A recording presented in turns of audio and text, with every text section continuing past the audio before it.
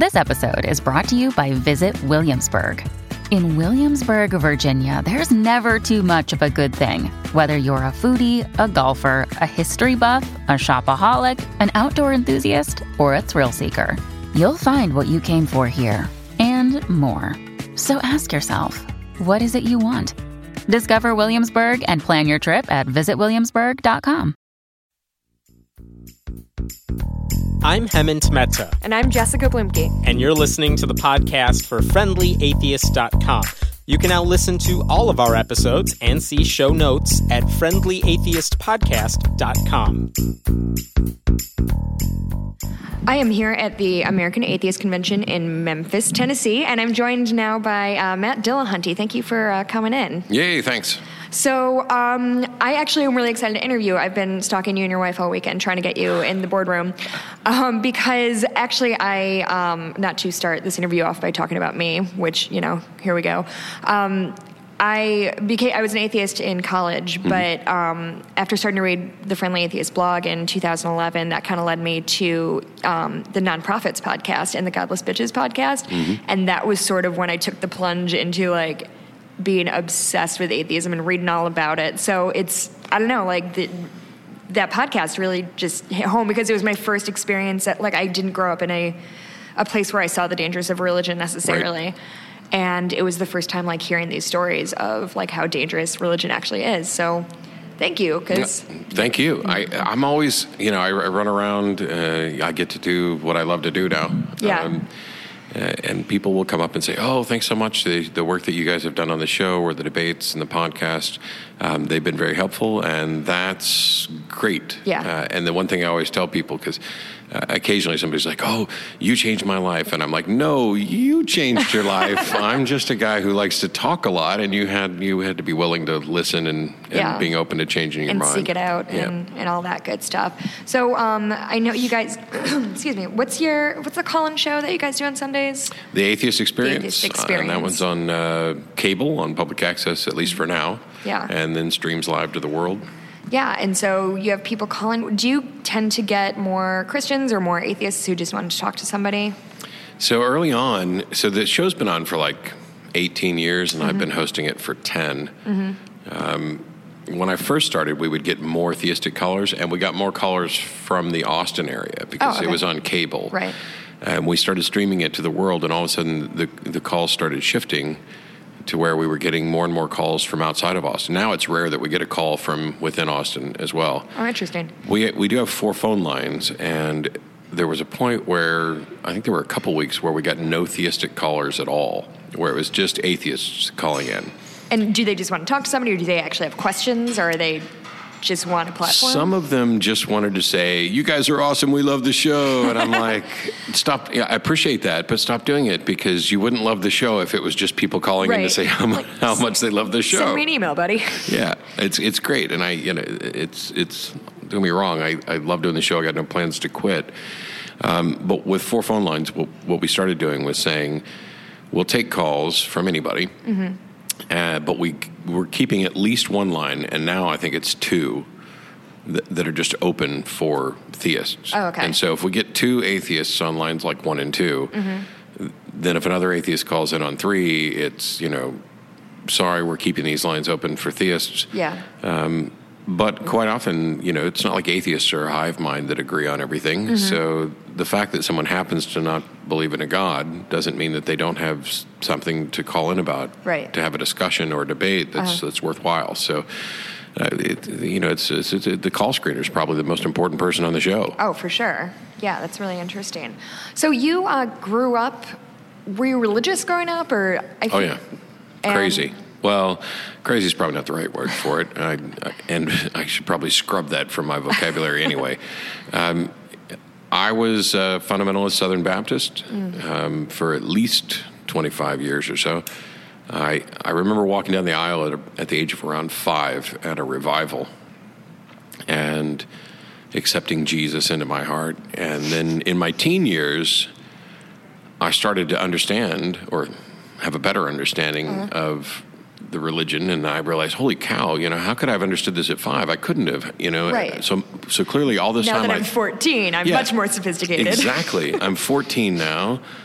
that means all these years I've thought I was saved and I wasn't, so I better do it now. And then I better do it again and again, because, you get in this little cycle of you're not living right for God, and then you go and you... So that was... I was not forced... Well, I say I wasn't forced to go to church. I went to church voluntarily and eagerly for most of my teen years. My friends were there. We did a lot of good things, or things that I thought were good. And I was there Sunday morning, Sunday night, Monday night visitation, Wednesday night church. Thursday night, I think, was youth group, and then occasional Fridays and Saturdays. The only time I was forced to go to church when I didn't want to was Sunday morning, and that's just because I'm not a morning person. It's not like I was ready to go to church. I just didn't want to get up. I thought Sunday was the big one, or is that not? That's why I was forced to go. If Sunday wasn't a big deal, they'd have just let me sleep. But people are like, "Oh, your parents forced you to do all this." No, actually, I think I went to church and did more stuff with the church than my parents did. Oh, interesting. Not that they wouldn't have. It's my dad had a job. And so, when did you kind of start having doubts about it? So I joined the Navy because, like many of the kids in my youth group, I thought that God wanted me to be a preacher, and I was terrified of public speaking, which is incredibly ironic because now I don't shut up. And I never get stage fright anymore. I mean, I was anxious about the show that I was doing last night because it's a bit different, but within like a minute of showtime, I was okay. Anyway, that wasn't the question.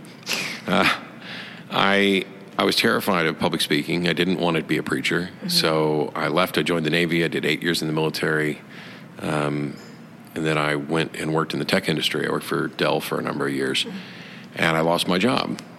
And I lost my job because I was too good at it. Whoops. I basically worked myself out of a job. This is, when you're working alongside people with degrees and experience and seniority and you don't have any, you work a little bit harder. And then it turns out I got all my work done early, and just around the time they were deciding to have layoffs. And they're like, we don't have any work for you to do. And I was pissed. And I said, I don't want anything to do with the tech industry.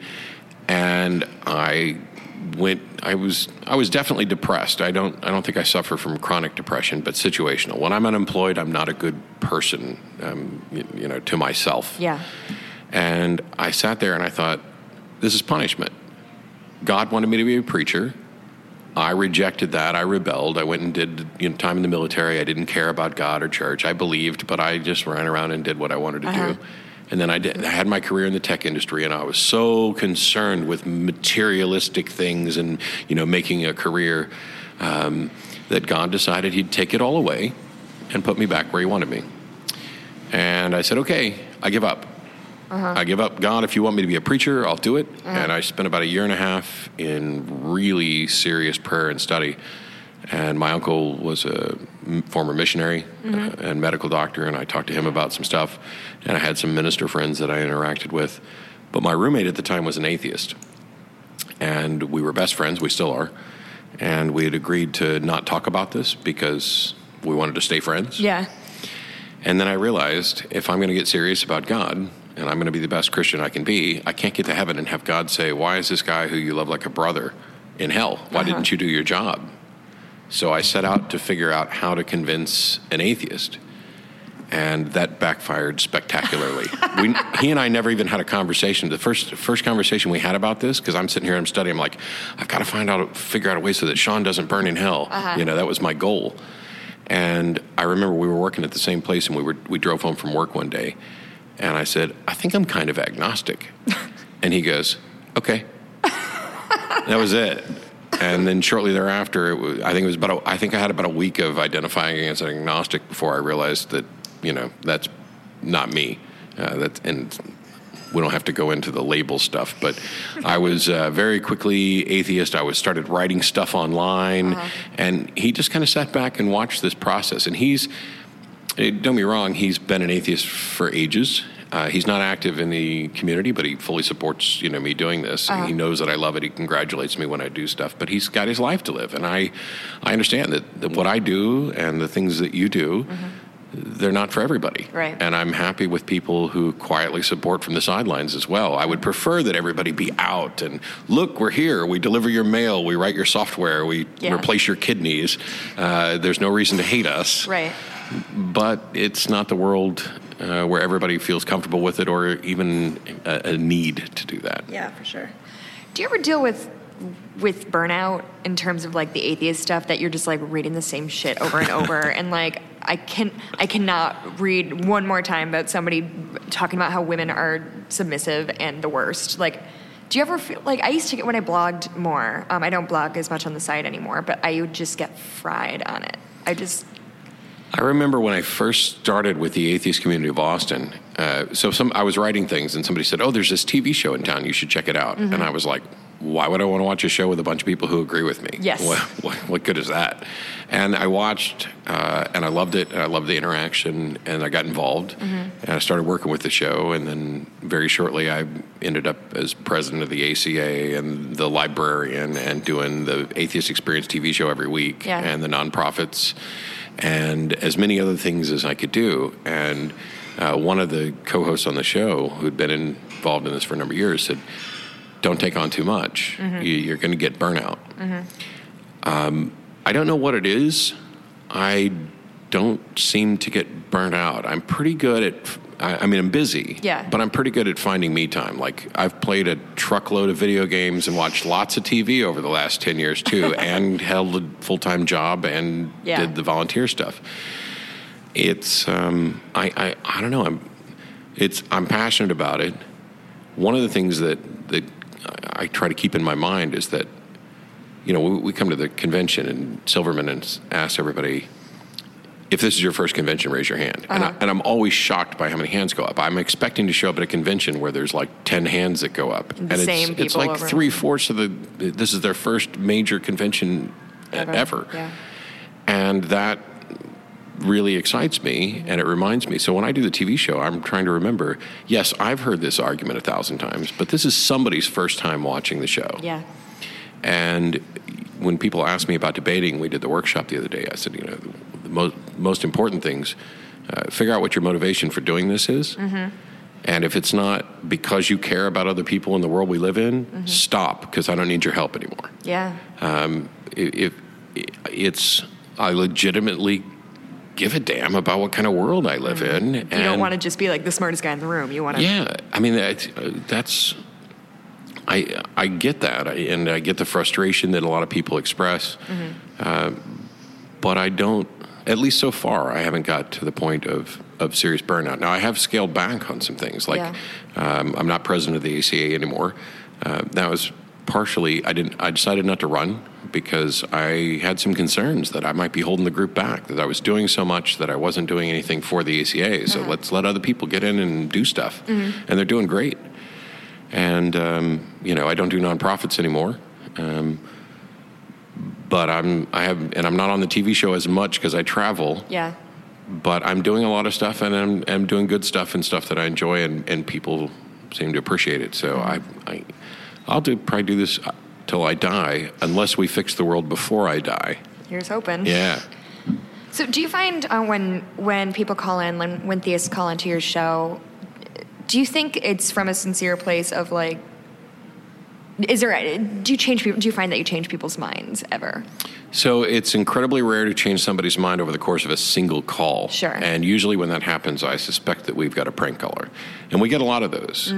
And it used to irritate me, but I don't mind so much. I'd rather we didn't, get the pose calling in to pretend to be. The thing is, you can't tell the difference. And somebody out there believes what that person believes. Yeah. And what we know about the interactions is that if you see someone who shares your views humiliated or make a fool of themselves and represent it poorly, that causes you to perhaps do some extra work. And the times that I know that people's minds have been changed, one of the most, strong results is they'll seek to prove me wrong. They'll stop calling in and they'll say, oh, this guy's wrong and I'm going to prove it. And they'll set out to put together a compelling argument.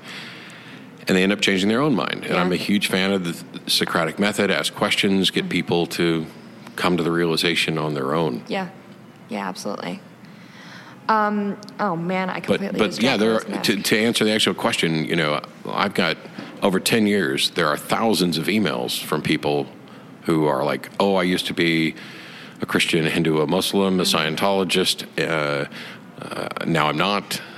I used to identify as an agnostic. Now I don't. I didn't identify as a skeptic, and now I do." I mean, this is the people who think that this is futile. Why are you wasting your time talking to them? You are absolutely wrong. First of all, I didn't need to change anybody's mind to know they were wrong, because my mind was changed. Right. So clearly people can change their mind. And one of my favorites was I did a debate in Amarillo, Texas. And this 12 or 13-year-old girl came up afterwards, and she said, "My folks are atheists, but they let me go out and explore whatever I wanted." And so they've taken me to all these different religious events, and you know, I've heard a bunch of stuff from different sides, but because of the debate tonight, I'm an atheist. And I was like, I win. I'll do 20 years of shows to get one little girl to reason her way to reality. That's really cool. So you do a lot of debates and things like that. Does it get frustrating? Do you feel like especially if you're debating somebody who's being kind of intellectually dishonest, which I feel like is pretty common? Yeah, I'm reluctant, unless I've got really good, strong evidence that they are in fact being deceptive. If it's just sort of cognitive dissonance, if it's mistakes in their thinking, then they're just human. And I look at them, they're a victim of being human just like the rest of us are. I absolutely love debates. It doesn't matter to me how frustrating my opponent might be to other people as well. I try to have a good time. I try to be... I'm my own harshest critic, so I try to get better at it. And when I leave the show, I'm replaying the show in my head and saying, "Oh, you should have said this. Oh, you dumbass, you should have said this other thing." Yeah, I do that too. And then when I do a debate, I end up reviewing it. And now I'm actually, like, I did a debate here in Memphis a year ago with Seitan Bergenkate. So I lived the debate, which was pretty painful. I then watched it again to see how it came off. Then I watched it again with my wife. And then I did a series of 4 videos deconstructing the debate to show mistakes that we both made, because you can learn from anybody's mistakes. And now I'm completely done with that debate and with Cy. There are people who I will debate again, like I'm debating John Ferrer for, I think, the 3rd time. Oh, really? In Tennessee sometime, I think early November. And I love John. I mean, we disagree. But we can have a good conversation, and he's so far the only debate opponent who has actually changed my mind on a point during a debate. Oh, really? What was it? I had thought that I had cleverly come up with a solution to the is-ought problem, and John pointed out that I was actually smuggling in a hidden ought, and he was correct. And I said, I think during the debate I said, okay, I think you might be right. I'll have to think about this some more. But afterwards, he was right. Yeah. And the thing is, acknowledging that I was wrong about something and changed my mind, good thing, looks good. Yeah. It's what I try to encourage people to do.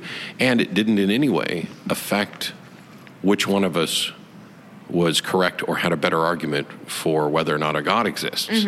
This was a secondary issue. Yeah. And people are like, "Oh my gosh, if you're wrong and they're right about X, you've just lost the debate, because then it shows that they're smarter than you." No, not quite. It shows that the two of us came to different conclusions, or that I might have made a mistake, and that I'm willing to own up to that mistake. Yeah. It's not like God became real just because I didn't solve a problem in philosophy. So, a year and a half ago now, when Bill Nye debated the guy with the giant jacket, whose name is escaping. Ken Ham. Ken Ham. He's got a book. Oh, does he? Yeah, the Bible. Oh. So Nye got a lot of criticism that, why would you engage this guy? It's not. What do you say to that? So I was probably I was opposed to him doing this. Oh, okay. I don't want. Well, first of all, Bill isn't a scientist, so I was more okay with it than I would have been if it was like Dawkins, because I don't want scientists engaging creationists. Yeah. This is not an issue that is worthy of scholarly debate. Right. I'd rather have scientists teaching people science and doing science. Bill was probably the best choice for it. And I thought he did a good job. As I watched the debate, I watched it upstairs. My wife was downstairs, and she heard me scream because as a debater, there were a couple of critical mistakes that he made that I expected Ken Ham to capitalize on. It turns out Ken Ham is just like the world's worst debater and did not capitalize on any of those, and so it worked out well. But my objections at the beginning was, no matter what happens with this debate, Ken Ham wins. Because if it looks to the public like he won the debate, then he gets to go to his base and say, see, this is what we need to do. We're winning. Now we need more money so that we can do this more. Yeah. And if it looks to the public like Ken lost the debate, he gets to go to his base and say, hey, they're winning. We need more money to fight them. Yeah. And this is a payday all the way around for Ken Ham and his institute, which was in financial struggles. And I was right, as was everybody else who said that. They got quite a bit of money out of it. This debate may be the most watched debate in history outside of presidential debates. I mean, there were multiple feeds with millions of people watching. Yeah. Now, in hindsight, despite the fact that they got money, and they'll probably still go bankrupt trying to build this ARC thing, I think, in hindsight, I'm fairly glad that it happened because a lot of people saw it, and because the creationists came off so poorly during that debate. There was a debate I did on Christian radio in Minneapolis, St. Paul. They've had me on a couple times, and they said, "Oh, would you come on and debate Ray Comfort?" I was like, "Sure." Yeah. And Ray came on and said, I don't have any interest in proving that God exists. I'm just here because I love Matt and don't want him to go to hell. And so he didn't actually debate. Yeah. And didn't make points. And people are like, oh my gosh, aren't you upset? Wasn't that a big waste of time for you? No. Because I was on Drive Time Christian Radio in Minneapolis, St. Paul, where Christian moms and their Christian kids were driving through traffic listening, and their representative looked like a buffoon. And I looked like someone who was coming in there reasonable, coming in willing to have a discussion, and it didn't happen. And I'll take that. Do you think that the fact that you come from a religious background kind of lends more merit in the eyes of like Christians who you debate? In some cases, yes. I mean, people ask me, don't you regret all those years that you spent? No, I don't, because I couldn't do what I do now if I hadn't spent these years doing it. Yeah. And, while I love Dawkins and Krauss and all these individuals who are really good communicators.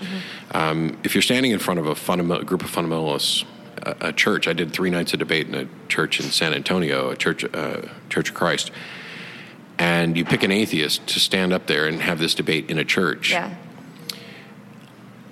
As much as I like those guys, I'm going to do better than they are because it's too easy for these individuals in the church who have been fed misinformation, who don't understand science, to just write them off as these are the intellectual elite. These are the people who have, they don't understand our religion. They've never lived it. They don't know anything about it. And when I get up there, it's much harder for many of them to do it. Now, some of them can write me off as, oh, well, you were part of the wrong religion, or you were never really saved. Right, but didn't believe properly. Yeah. But what they can't say is, you don't know the Bible, because I do, and better than most of them. They can't say, I've never met an atheist who was able to defend their position.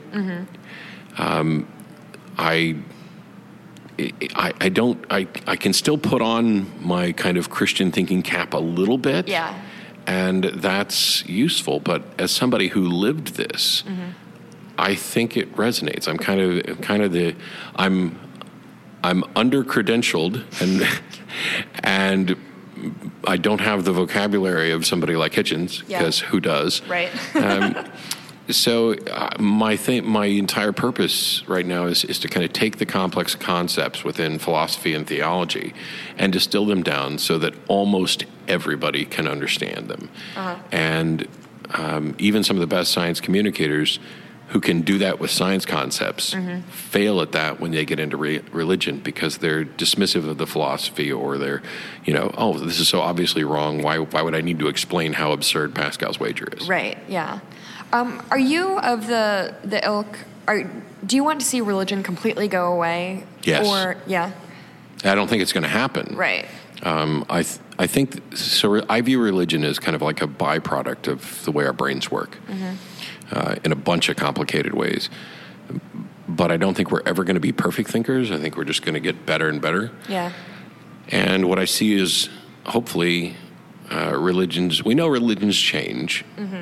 There are tons of dead religions, and I think the ones we have today will be dead, and there will be new religions that take their place. And generally what we're going to see is, I think, once the battle lines are going to get to the point where there are the extreme literalist fundamentalists, and then everybody else is in this liberal, moderate, actually, I think we're going to lose the moderates. They're just going to go away. Yeah. And so there's going to be a greater divide. And ultimately, I think the current religions, Christianity, Islam, all Scientology, whatever, will either completely fade away, or they'll become roughly like the flat earthers. There's almost none of them, but they're still out there. I made a mistake on the show one time of saying, nobody believes in Thor anymore. And of course, I hear from someone who says that they do believe in Thor and those gods. Really? Yeah, like one person and two of their friends. I don't know. But I see it going that way. And I see it being replaced by the sort of woo stuff, the pseudoscience stuff. Hopefully we won't be stuck with like crystal healing and reflexology forever. Yeah. But it'll be something similar. It'll be some kind of watered down, feel good. My bigger goal is to make sure that whether religions survive or not, even after the change, that they don't have the power base to affect public policy and to dictate how everybody else can live their lives. Yeah, because I'm kind of the mindset, like, I don't really give a shit what people want to believe, but my thing has always been the separation of church and state thing, and I find that to be appalling and frustrating, and I was really into writing the blog a lot during the 2012 election, and I think that's when I started to get fried, because it was like the legitimate rape shit was going on and all of that, and it's just like, it's infuriating. Yes, and it's, the separation of religion and government. I mean, so one of the things is that atheism doesn't have any tenets. There's no dogma. There's no requirement that you believe something. There's no pope of atheism. Yeah. And so you could be an atheist and not support church-state separation. I think there are atheists like S.E. Cupp who fall into that category. Yeah. And yet almost every atheist organization on the planet supports separation of religion and government, church-state separation. And you can start adding to that without creating a litmus test for atheism. You can add in things, and nobody complained when the atheist community of Austin did a blood drive or collected food for the homeless, or even made our position statements. I mean, we support church separation, and we think there are positions that are derived from that. Yeah. On behalf of church-state separation, and it was fine. So you were just in Australia, is that right? Yeah, for 20 days. It was awesome. Yeah, tell me all about it. So Aaron Ra and Seth Andrews, the Thinking Atheist podcast, I keep tapping your mic. That's all right. The three of us kind of got together a couple years ago, and as a bit of a joke, it's not really a joke, we were serious about it, but we called ourselves the Unholy Trinity. Yeah. And we did a tour of a few cities, and immediately people were like, oh, how can we get you guys to come out and do this? And it's really good. Inevitably, though, I mean, it's still just three middle-aged white guys. And so I think this Australia tour is probably the end of the Unholy Trinity in its current incarnation, except we're getting together in Vancouver at Imagine No Religion 5. Nice. And that will probably, because I love those guys like brothers, and we do well together. But I don't need to speak at everything, and the three of us don't always need to speak at everything. Yeah. Anyway, Australia was, Aaron and I flew down and went to Auckland, New Zealand, just the two of us, and did a talk there, met up with the local groups. Then the three of us did the tour for Sydney, Brisbane, and Melbourne. And then Seth and his family flew home, and then Arna and I went and flew all the way across to West Australia to Perth. Oh, really? Yeah. Wow. And as soon as we added Perth, the people in Adelaide started sending me hate mail saying, "Hey, we're the city of churches. Why won't you come here?" And I'm like, "Oh my gosh, okay, I'll try to come back, and I'll put Adelaide at the top of the list." But it was a great time. We had some great venues, amazing people. The religion and government issue there is a little bit different, and I think probably the thing they're facing most is some apathy and probably not legal restrictions that are properly set up to protect separation of religion and government. Mm-hmm. But, apart from everything in Australia being out to kill you and the fact that I almost lost a hand and got bit by a spider and had a snake fall out of a tree. What, really? It was like the best trip ever. I got to hang out with quokkas and koalas and kangaroos and lots of amazing people. Wait, I'm still thinking, a snake fell out of a tree? Yeah, I was at Australia Zoo, which is someplace I've wanted to go forever. I was a huge Steve Irwin fan, and I've raised snakes for years. And I'm walking along the path, and a little brown tree snake, not venomous, fell out of a tree about 10 meters up and landed splat on the pavement. Oh, my God. And then propped up and looked around and then scurried off and I got part of it on video. It was fun. But that was the minor one. I got bit by a little spider, had allergic reaction. I grabbed a stage door in Sydney right before I went on stage to pull it closed. And it was huge. It's like 20 foot tall by 25 foot. And I grabbed the backside of it. And there's a shear point between the door and a brick wall. And my hand got in there, and the door's got a lot of momentum built up. I barely got a foot and my other hand there to stop it. My wrist was swollen up for 3 days. And it was ironic because I got up on stage and I did a one-man play kind of as God, starting with Genesis, and everything keeps failing for him and going wrong. And it ends with him, seeing me and Dylan, he's down there mocking me. I'm going to smite you. And I was like, if I'd have lost my hand right before I went on stage, that would have been pretty ironic. But evidently his aim and effectiveness is just as bad in Australia as it is everywhere else. It's so funny. Well, last night I didn't know you did Magic and Mentalism too. You did that show last night. Do you have just a bag of tricks not magic tricks, but in terms of sometimes obviously you debate, sometimes you do the song and magic stuff? Yeah. I've got a lot of, I'm kind of a hobbyist. I'm kind of the jack of all trades, master of none type thing. Mm-hmm. I tend to get obsessively into certain things. So I ran the #1 Counter-Strike team in the world for a while with my roommate, and I've done a lot of video game stuff, but I've been doing magic since I was about 5. Uh-huh. And I wanted to be a professional magician when I was a teenager. I did shows at the church and the old folks home and things like that. But if you're going to make a living at it, you've got to probably do kid shows. Yeah.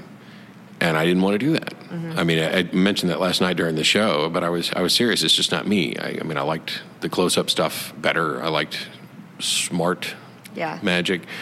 And that's what I did for the most part. Mostly I'm a collector, and, I'll have effects and tricks and stuff that I do for friends. But as I got more stage time, and I'm talking more about atheism, I also realized that, I needed to spend time talking about skepticism and humanism as well. Yeah. And now I have more time for it. But I came up with, there was some talk somewhere where I knew a trick that I had done before would make the point perfectly. Mm-hmm. So I started working more and more into it. And I have a number of friends who are, professional magicians in the community and stuff. Yeah. And I decided at ApostaCon, I guess, 2 years ago, that I'd just do a magic show. And it went really well, and people liked it. And so the American Atheists asked me if I would do something similar here. Mm-hmm. And I did. I was up till 4:30 in the morning reworking it because it's a shallow stage with a really wide viewing angle, so it was hard I had to figure out how's everybody going to see everything. Uh-huh. But it's a bit of fun. I love doing it. I like it if it can teach something, and it's a way to entertain people, and I don't know. I guess it's also a way to show off. I'm not without ego. I have fun when I'm up there. Yeah, for sure. I've always thought, I didn't know until I kind of got more into the community that magic and skepticism really run side by side. Oh, yeah. I think that's really interesting. And I mean, it makes sense now that I think about it, but I don't know, why do you think that is, besides... Well, it's far from perfect, but I mean, when you're in this field and you're seeing how people deceive themselves and how you can exploit that, you either end up being a magician or some sort of con artist. And the James Randi documentary on Honest Liar is out in various places. Have you seen it? I have not. It's going to be playing in Austin this Friday, and I was like, I'm going to go see it then. But I'm at UT San Antonio on Friday. I've actually seen it twice, and it is incredible. I can't wait. It's so good. But when, so you get to where you understand this stuff. I remember I did a card trick for some guys when I was in the Navy, and one of them freaked out and said, how can you stand to have the dark powers running through you to do that? No. And at the time I was a Christian, and I was like, I don't want this guy thinking I'm demon possessed. Yeah. So I was like, no, here's how I did it. I showed him the secret to the trick. And he said, that's not what you did the first time. So he was locked into this idea that even though I could have done it without the demonic powers, that I used demonic powers to do it. And even among magicians, skepticism is not a cure-all. It's not a guarantee that you're going to think correctly. It's just an attempt to try to think correctly. Right. And so, you look at somebody like Doug Henning, for a while, the most famous and popular magician in the U.S. in the mid-'70s. He's dead. And he's dead in part because he fell into the trap of some magical thinking with respect to transcendental meditation and didn't get proper treatment for his condition. Or at least that's my understanding of the story. Right. I guess I can't claim that because I didn't know him personally or what was going on. But there are Christian magicians. There are magicians who are into all sorts of supernatural stuff. And it's not that they don't know that some of this is fraudulent. It's that we often have it as there are people who hate magic and there are people who love magic. Yeah. And of the ones who love it, some of them are kind of really wishing for this supernatural world. Maybe it's why we like Harry Potter so much and things like that. And for whatever reason, some people's minds perhaps take it a bit too far. Yeah. But I think if you want to teach people how to think more critically, if you want to teach kids to appreciate skepticism, magic is at least one of the ways that you can try to encourage that. Yeah. I think I love that story about the card trick because in October, a buddy of mine, Johnny Zavant, who's a mentalist, I do stand-up comedy, so I opened his show for him. And so I was sitting in the back of the house, and he came out and was kind of glad-handing a couple of the people who came in. And part of his shtick is he's like, these are tricks. It's practice. It's years and years of practice. You could do this if you have the time. If you spent 40 years. Yeah, exactly. And this woman, after that whole thing, I watched this woman walk up to him and say how long have you known about your special powers? And I don't get, obviously we're all fallible, but I do not get when people, he told you what happened, and you don't believe him, or... It's something, there's lots of discussions, and I'm not going to be pretending to be involved in them. They're things I've heard secondhand. Darren Brown is probably the best mentalist on the planet right now. Amazing guy. I actually did one of his effects at Apostacon. I'm looking forward to meeting him. But magicians have to, in the process of explaining what they do, sort of, they lie. Yeah. This called patter, but I'm going to give you some explanation, and it's going to be garbage. It's this and that, or it's vague. Well, he used to mention neurolinguistic programming. Part of what I do is, NLP and things like that. And he's so good at what he does that he was actually... There were people who were fans of NLP and promoters of NLP who would say, look, there's the proof that it works, Darren Brown. And if you watch, I don't think he's mentioned NLP at all in the last 5 or 6 years. Oh, interesting. Because some people brought it to his attention that by being so good at this and then crediting NLP, you're giving credence to something which is complete hogwash. That to the extent that NLP works at all, it's nothing more than you would the process of convincing people that you would normally use. Yeah. It's not like there's magic words that you string together. And, we need to move this conversation in a new direction, and then all of a sudden, you're getting late. Which is what some of the NLP advocates are pushing. There you go.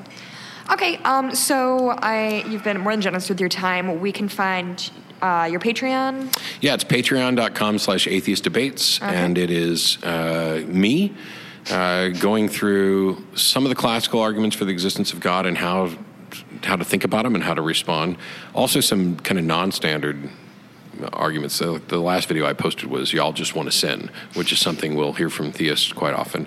But in addition to that, I'm also doing interviews with other thinkers in the community because as much as I'd like for mine to be the only voice with regard to how to have these debates, I realize that I'm not always right, and it's good to hear from other people too. And the goal is not to create a whole bunch of little debate zombies that run out and have big formal debates and work from a script. It's to get people to a point where they actually understand the subject so that they can have a conversation with anybody, family, friends, whatever, and that they're not working off a script, because that's what the other guys do. And the best thing you can do is throw them off the script. Yeah. Cool. Well, thank you so much for your time. Absolutely. Thanks. Thanks for listening to the podcast for FriendlyAtheist.com. This episode was taped at Cinnamon Sound Studios in Aurora, Illinois, and the music was written and performed by Brad Chagdis. If you like what you're hearing, please consider making a contribution at patreon.com/Hemant, that's He-Man T. We appreciate your support. I'm Hemant Mehta. And I'm Jessica Blumke. We hope you'll join us next time.